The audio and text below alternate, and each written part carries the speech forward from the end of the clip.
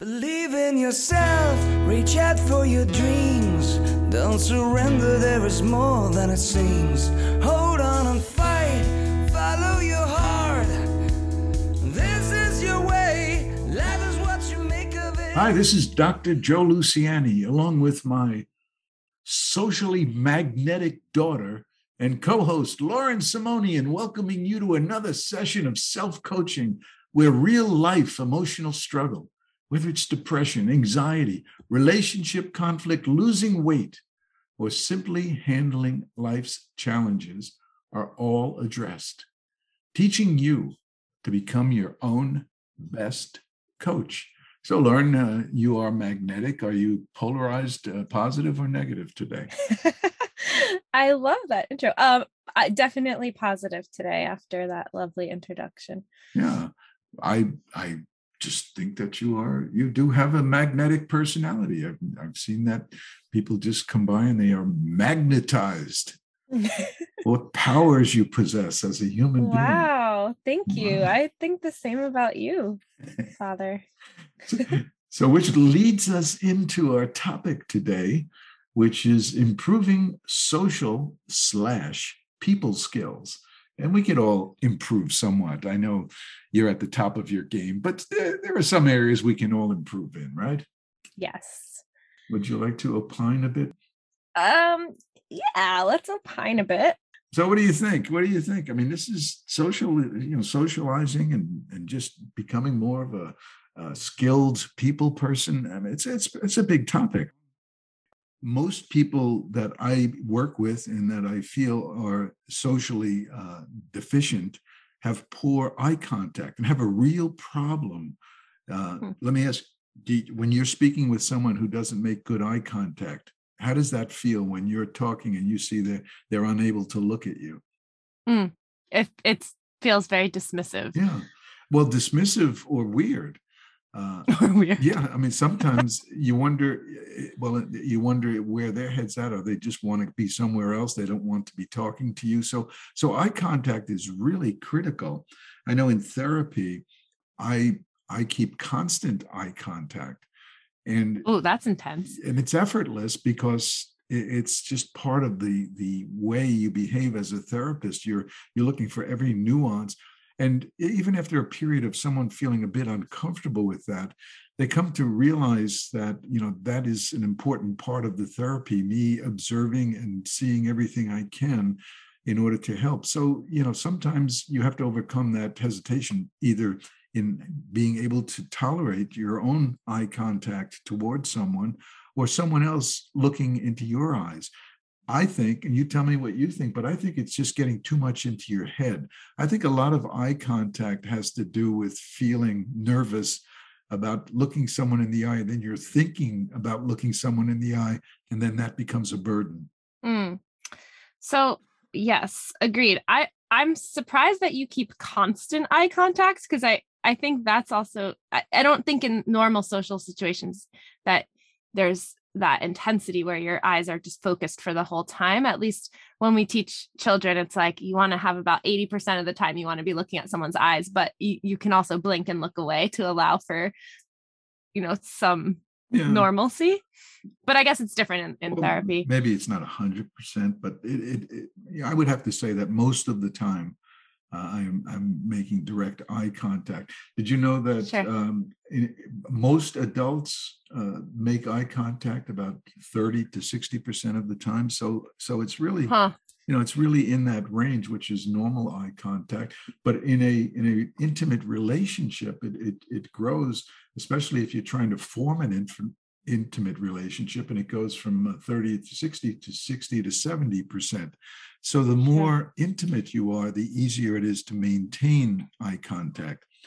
But eye contact is really interesting, because I remember studying when I was learning about children with autism. They talk about how eye contact is very, very difficult, if not impossible, for children that have sensory issues. And one of the reasons is because there's so much energy in the eyes, more than any other part of the body. So when they focus on the eyes, it's too much to take in. And I think that, on some level, even people without sensory issues, you feel the intensity of that. So I do believe it is a practice, like you were saying. You can learn to tolerate it and then actually enjoy that connection. Well, yeah, I think you're absolutely right. You can learn to enjoy it, but you really have to make a conscious decision. I know that when I work with someone with social anxiety, typically this is someone who puts the head down and avoids conflict. I'm thinking of one young lady I was working with a while back, and she went to college. And as she would walk down the halls, she would never, ever make eye contact with anyone. So if someone was coming by and wanting to smile or say hi, she would miss it totally.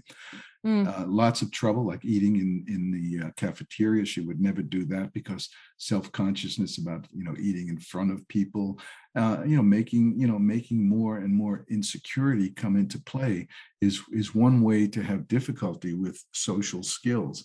So eye contact is important. I think that it's important to recognize that we need to at least start to move in that direction.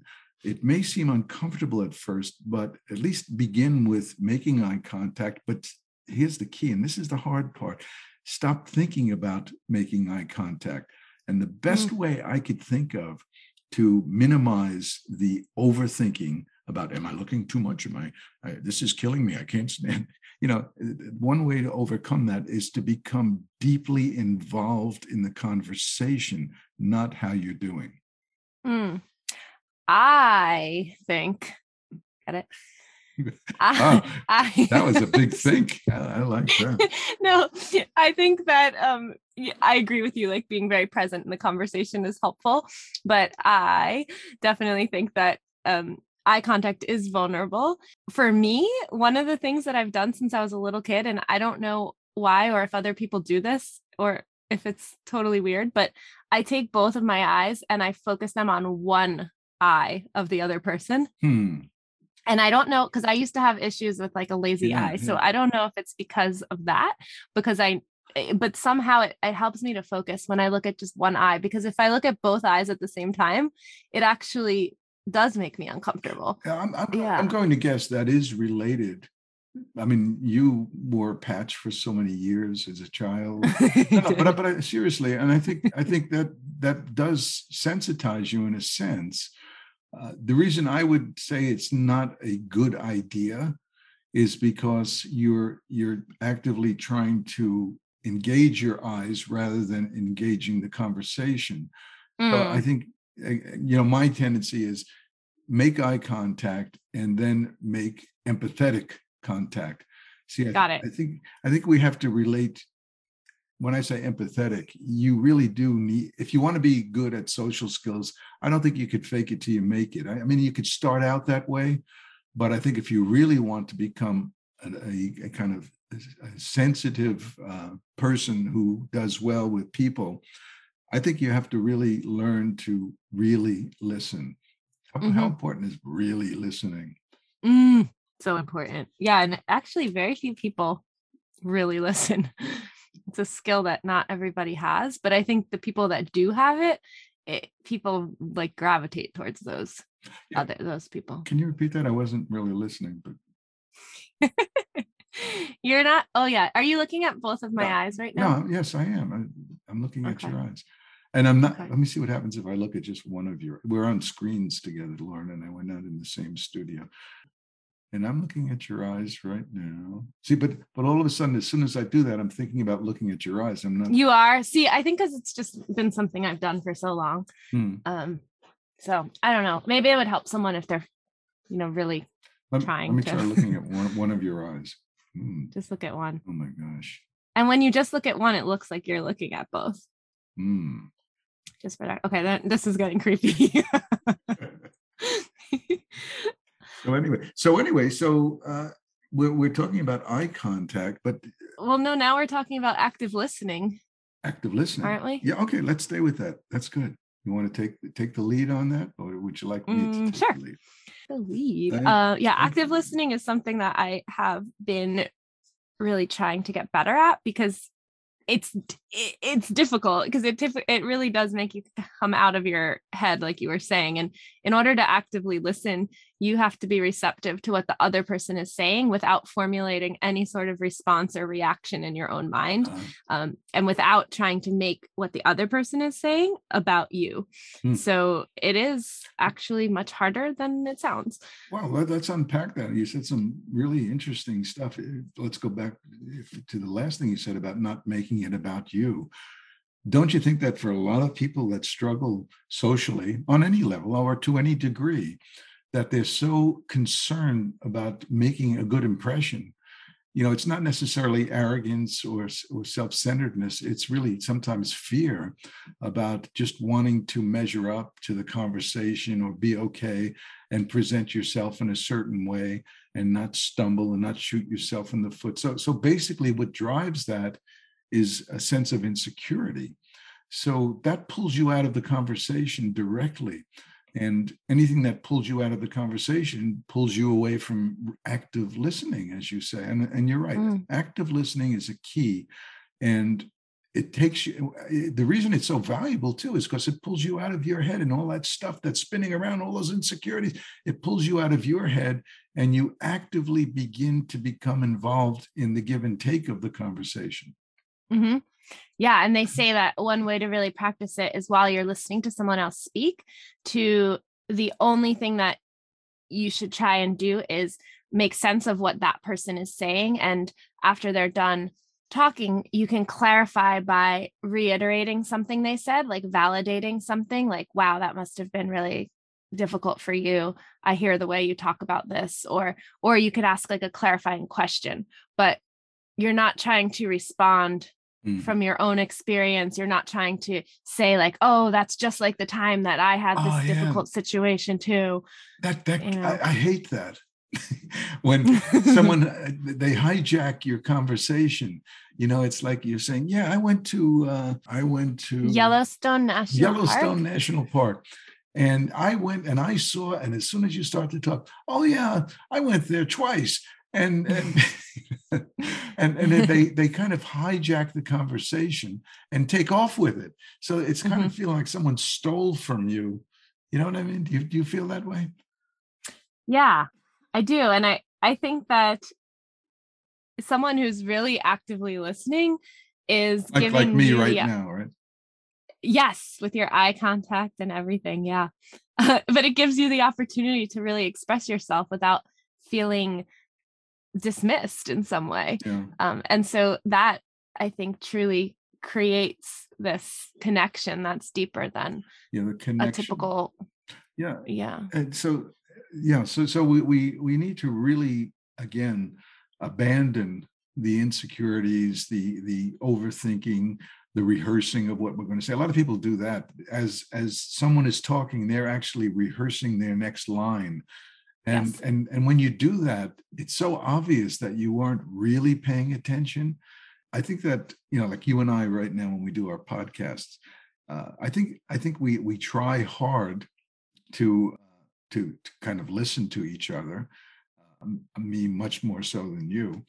And well, I think I've gotten better because while I try active listening in real life, when we started off with the podcast, I used to have all these notes that I would prepare ahead of time. And it actually took me out of the conversation and into my head. And it was much harder to really listen when you were talking because I was thinking about, well, what am I going to say next? And often it felt very disjointed and I wasn't present for what you were saying, which really kind of messes up the dynamic. Let me give you a little advice, Lauren, if you don't mind.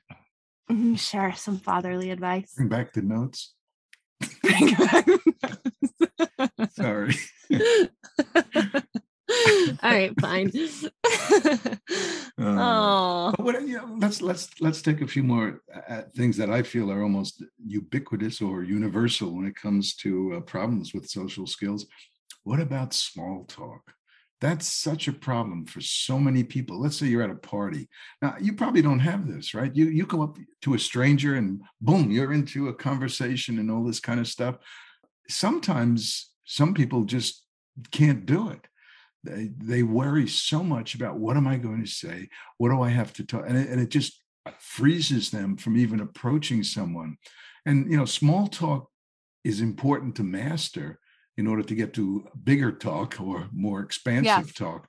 But how do you have any idea how we can help someone who has a real disability when it comes to starting a conversation? For example, how do you like the weather today?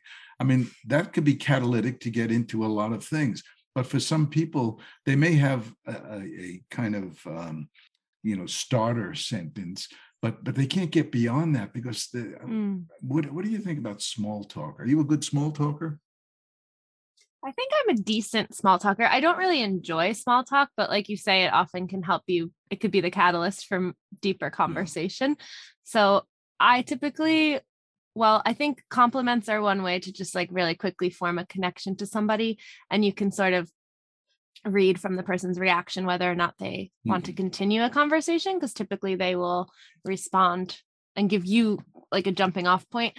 But another thing that I think is really great, and my husband says this all the time, is like, ask a question, make a friend. It's like when you ask people questions about themselves, like everyone really does love talking about themselves, even people that are anxious or socially uncomfortable. I think there's still this need for all humans to share about their own life experience in some way. So I think that that's true. And there's this Zen mantra that's sort of... Do you have a note now? You're reading from a note? No, I'm just, okay. I wish, since you don't like my active listening skills anyway, but there's this Zen teaching that says, go about the world as if everyone you encounter is your teacher. And so when you're listening to somebody and they're sharing something about their life, try to learn something that you didn't know before. And that's one way of getting out of your head and really focusing on what the other person is sharing. I don't know. No, that's absolutely true. If we value what someone is saying, as opposed to defending ourselves in a conversation, but I have to admit, I loathe small talk. It's not that I can't do it, but it is something that comes from a consciousness that I have to invest a bit into making small talk. It's like, yeah, the weather's great today, and boy, it's been really chilly, and so what I do is, I don't love small talk. I don't like chit chat. I don't like gossip. But what I do is I realize that for me, small talk is a vehicle, and I need to get to real talk. So I start out with small talk, and then I get to what I'm calling real talk. And what I mean by that is that, as you say, I might get someone to talk about themselves, or I might get it going towards an area that is much more pertinent and much more with some depth. Of course, you just meet somebody and it's not going to be like an intimate friend, but I'll bring it to something with some substance. Where I see this a lot is when I work with adolescents, and they're talking about going out on a date, and they're really frozen with, what do I say? How do I approach somebody? And so small talk is an art form in itself, but you have to see it more as a trigger. If you get mired in small talk, it'll become boring for everybody, right? True. I see you. Can smile. I share something with you quickly? Why are you smiling? Because when you brought up dating, I have this funny story, because my friend Erin and I, when we were dating Erin, in the city, our fact checker, our official fact checker, yeah, she had this experience with her family where she had gone out to dinner, and it was a restaurant that had real candles that had flames on top. And so one of the candles had fallen over, and I think the tablecloth caught on fire, and they had to turn it off, right? So she had told me this story right before I was going out on a date with someone I had never met before. And when we were out on the date, there was this awkward silence, and I didn't have anything else. We had already talked about the weather, and there was nothing else that I could think of to say. And so I wound up telling the story about the candle, and it totally like sparked this whole conversation that came from that candle story. Pyromaniac kind of discussion. Exactly. So I wound up telling Erin about it. I'm like, wow, that candle story really saved me. And so both of us moving forward every time we went on a new date, we had that story like in our back pocket. And so if there was ever an awkward moment, we would tell the story about the candles, because it always would, it related to, you were on a date out at a restaurant, so there were candles on the table, and we would always talk about like, oh my gosh, this is a really big liability. And so somehow, I know that sounds so stupid, but we both felt really comfortable knowing that we had this story that was like a little bit interesting. It had to do with the conversation and where we were in the moment, and it would kind of lure someone in. So I think everyone could kind of think of a story that could be their go-to story that could relate to anybody, and it could kind of help you feel safe that if you run into a dead end, you have this go-to story that could help. The story could be anything. I just think that, the weather is everyone's go-to. Mm-hmm. And nowadays, like, what are you doing for the holidays? But there could be something with a little more substance or a little more depth. I know in the show Friends, they have the same sort of situation where they tell this story about going hiking through the woods and getting lost or something. And it's not even a real story. It's just their go-to dating story that kind of pulls people into a conversation that's deeper than how's the weather. Okay. Well, I think, first of all, when we start out with small talk, we're trying to find some mutually shared reality. And that's why the weather is always a go-to. I think that the next step, if you want to take it beyond that to transition and segue into something better for two people, would be to provide some personal context. So that's what I usually do. I usually find a way to inject something of myself, to not just be talking about the weather, but to share. And I think as soon as you share something about yourself, it opens up kind of more of a trust in the other person, because you're handing something of yourself over, and you're allowing that person to see that you're investing, a little bit deeper into the conversation. So we do want to segue from small talk to real talk. And I think you have to be willing to risk, laying a little bit of yourself out there. Like, yeah, that really frightens me. And I remember one time. So, to be able to share a bit of your personal advice is one way to get the other person to feel a bit more relaxed with you. Agreed. Yeah, I think vulnerability, like being able to share what your true feelings or your true understanding is of something, allows for connection. Like you have to also be a little bit brave to be vulnerable. So I think people respect it when you do share your true feelings. Yeah, not everyone. Some people feel uncomfortable if you share too much. So it's really a bit of practice is necessary, but a little bit of sharing I think is important.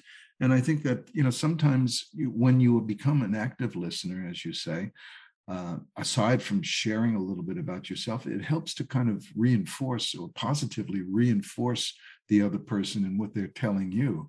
So if the other person joins you in that and shares a bit of themselves, I think it's important to really acknowledge and kind of reinforce and give a positive response. And that's the give and take of a relationship, at least even a beginning relationship. Sometimes people are people, and that's a profound statement. I know you're probably that was a big one. You're probably writing that down right now as we speak. But and I've said this once before on one of our podcasts. I jog, and I know you're a jogger too, and I would go out and run the streets of Crestkill. I would pass people, and invariably someone would put their head down, and I would kind of turn away and run past them. And one day I thought to myself, well, is that necessary? So I decided to experiment. And as I run from that point to this day, whenever I pass someone on the road or on the street, I will always put my hand up in a wave and say, hey, how you doing today? And 100% of the time, I'm trying to think of an exception. I don't think there is one. That person whose head was down, and that's invariably head down. Most people avoid eye contact when you're jogging past them. You could find that out for yourself. And invariably they put their head up, big smile, and I get a hi, how you doing right back. So I think everyone wants to be invited into the world of humanity and not feel vulnerable or having to avoid such things as social interaction. I think most people have a desire for that. And if you open the door to that and offer that to somebody, I don't think you'll be disappointed in other areas other than jogging on the street. So what's holding people back from being the one who's saying hello first? Is it just insecurity?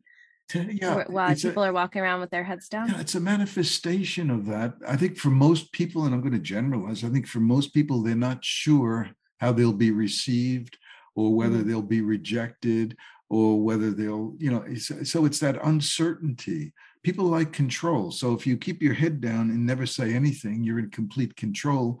But if you venture to lift your head up, smile, and wave to somebody, that person may not wave back. You see, there are no certainties once you open up and invest yourself. Let's say you're going up an elevator with someone and they're right across from you, and you're just face to face, but not really looking at each other. Well, I would generally at least smile or say something about nice day or something like that. But for someone who's insecure enough, they may feel like this could be terribly dangerous, because what if I say something and that person turns away or says, shut up, and you have to drive up, 15 more floors together. So I think people, go ahead. I'm thinking about that. And I recently have been in some elevators. And but I only ever go up a couple of floors, like to floor 3, let's just say. And so if someone comes on the elevator with their head down, I typically won't say hello if they're looking down, because part of me is like reading their body language, and I don't necessarily want to put my own social needs onto them, so there's also, I don't know, I wonder, like, how do you respect someone else's boundaries while also being friendly and socially adept? It's a good point. And that's where you have to recognize that not everybody's going to be in a place to respond. And that's why it's so critically important to not take it personally. So if one of these days I go by running and someone does not wave and say hi back to me, part of me might feel like I've been rejected or something, but that would be the neurotic part of me. I mean, that person, may have just, got bitten by the family cat. I don't know. And if that's the case, they're not really available to be friendly at that moment. So you have to really risk not taking things personally if you're going to be successful at communicating. Very true. One of the things that has always worked for me, and I don't know about you, but it's a sense of humor. I think when you inject humor, whether it be in the small talk aspects of the conversation or the evolving conversation, for some reason, I think, tell me if I'm wrong, everyone loves humor, to be happy, to laugh. Everyone loves a good joke, and not even a joke that's rehearsed, but just to be able to laugh at life a little bit, to just have a good time with someone. How important do you think humor is in your communicating? I think it's really important because it definitely breaks the ice for people. It allows others to feel more comfortable because it lightens the mood a little bit, and instantly too. But you are really good at humor. Like I feel like my sense of humor is not quite as evolved. Like only certain people find me funny, where I think everyone finds you funny. So I think it's harder for some people, more harder than it is for you. Let me interrupt a second, and I appreciate the compliment. I think that you have a sense of humor, a good sense of humor. But I also think that someone that appreciates humor, like I know you've told me many times that you do appreciate the laughs we have together. And I think that being able to involve yourself in the humor, to be able to really laugh and enjoy the humor, even if you're not producing it, is part of having a humor aspect of your personality. So, you don't have to stand up and do 5 minutes of your best stuff when you meet somebody, but you could, you could, I don't know. But I think that it's like the candles, right? There's your sense of humor. It's certainly not absent. Well, that wasn't supposed to be funny. But you bring it up in a context of making everyone else laugh. So you're using life as a catalyst to get people to laugh with you. And I think that's good. I think that's wonderful.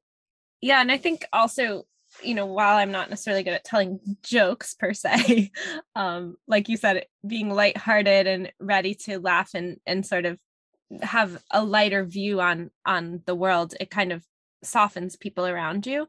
And also being able to laugh at yourself a little bit too, like not take things so seriously. That's right. That's right. That's so yeah, important. but not in like a self-deprecating way where you put yourself down, because I think that makes other people uncomfortable when you're constantly talking about, all the reasons that you're not good you're enough. right. Self-deprecation is not a wonderful thing. It's important sometimes because it can be humorous. I think that my self-deprecating comes a lot from telling lame jokes. Why did the possum cross the road? Why? What was the chicken's day off? Oh, that's really bad. See what I mean? You have better than that. No, I know that. but the fact that it can be so lame that it just elicits that kind of reaction, but it draws you into someone, because it's silly as that would be. What did the fish say when it ran into the concrete wall? Oh, I like this one. Damn. It said, damn. Yeah. See, so, but that brings you into a kind of conversation with someone that brings in another aspect of personalities, of having fun, of just being joyful. So sense of humor is important, and flexible thinking is important. Maybe someone has a different opinion than you. Well, if you're not going to go far as being a great conversationalist if you say, "Oh no, that's ridiculous." So keeping an open mind and being able to kind of, ping pong back and forth is a way to go forward. You don't want to, burn out relationships before they might even happen. I'm going to challenge you a bit. Let's talk about certain types of people. Now, we can't mention names, of course, and everyone listening to this will have someone that will come into mind. For example, someone who is, say, overly shy, wallflowers, people who recede into the corner.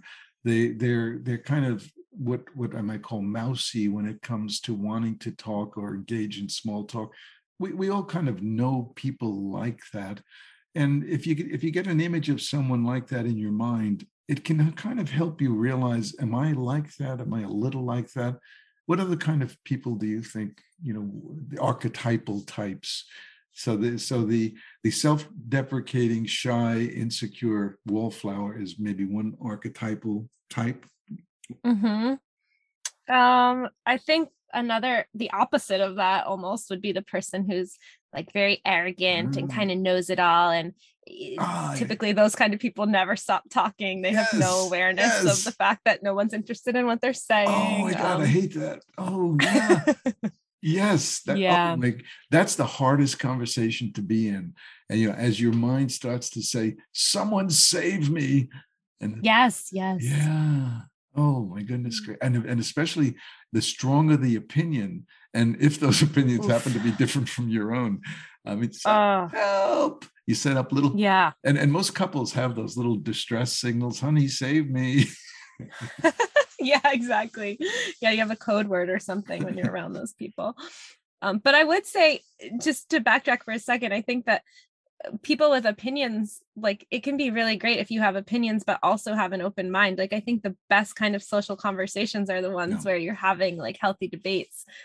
Those are my favorites, where you can really talk about deep things and not take things personally. Like, you don't necessarily, you don't identify with your opinions. It's like you present them as ideas. And that's why I say be more flexible. I did want to mention that, the opinionated, arrogant person. Yeah, that was good. Thanks for bringing that up. Sure. But some of the reasons why we stay mired in our lack of communication skills is that some of us are afraid of being too talkative, not understanding boundaries. I'll just go prattle. No, I shouldn't say prattle. I'll pine for the lengthy periods of time, and people won't like that. Or there may be an awkward silence. What will I say if all of a sudden we wind up just looking at each other and I have nothing to say? Or just feeling that you're unlikable, that maybe you don't trust your own skills or person that you are. So, there are lots of reasons why people just shy away from developing these skills. And they are skills. They require practice. This is a conscious decision to venture out of your own cocoon and develop these skills. if you keep looking down and avoiding eye contact, you'll never develop appropriate eye contact. So small talk is just an entree level to bigger talk. And I think it's important that we realize just how important a skill this is. And it all comes down to developing a self-trust muscle. We need to trust ourselves in the conversation. And I think in some ways, you could kind of turn it into a little bit of a challenge or a game for yourself, because earlier you said the idea of fake it till you make it can't really work. And I kind of agree, because people really feel when you're genuine and you're actually concerned about the conversation. But in some ways, I think if you notice the people around you that have social skills that you admire, or who can not control a room, but, get, a lot of people engaged in conversation. And I'm thinking of my brother, actually, Justin. I think he's one of the most socially adept people I know, because he makes you feel like the only person in the room when it's like a huge party, and he can also get everyone in the room to communicate at one time. Like, he just is very skilled that way. And I look to him to learn, you can watch nuances and you can actually practice them for yourself, and use that as sort of a challenge. Like, when I go to this dinner party, I'm going to try and see if I could practice that skill and just be curious, like, does that work? Yeah. And I think you're right. Observing people that are adept is one way to start formulating your own strategies. But one of the things, remember I talked before about running and passing people and saying, hi, how you doing? And everyone responds. Something else came to me, and that's with Uncle Ronnie and I, we have been going to the Giant games before COVID. One of the things that always impressed me is, if the Giants score one of those kind of rare touchdowns, everybody, you don't know the guy next to you, or the girl next to you, or the person behind you, but all of a sudden everybody's hugging each other and high-fiving. And, it's like, when you have a shared experience with someone, it's so much easier to relate and put your guard down. And that's why, when you start to get involved in communicating with someone, you need to get to a point where you're actually sharing a common ground. That's where it becomes the high five and maybe not a big hug or anything, but the more you realize that people are of that ilk, this is what people are genuinely like, given the opportunity. I think it's more encouraging than for you to realize that you need to risk coming out of your shell. Yes. Now, I dread to bring this up, but because I know we've gone a bit long here in our opining, but do you know what time it is? Seriously. I do. It's 2:00. No. It is Coaching Pep Talk time. And today's Pep Talk is becoming a better communicator. Becoming a better communicator means learning to overcome emotional hesitation by developing your self-trust muscle. And self-trust begins with a willingness to risk connecting with others. You can keep it simple at first, perhaps just a nod or a smile as you pass someone on the street or at the office. Find out that the world doesn't end if you open yourself up to others. So stop holding your head down, avoiding others. Make yourself connect. Stop acting like you're so vulnerable that you have to protect yourself. From what? Be honest. Stop running. Stop hiding. Start realizing that with practice, your self-trust muscle will grow. Your confidence will grow, and your world will no longer be hijacked by insecurity. And what exactly is self-trust? It's a willingness to risk believing in yourself. And does it work?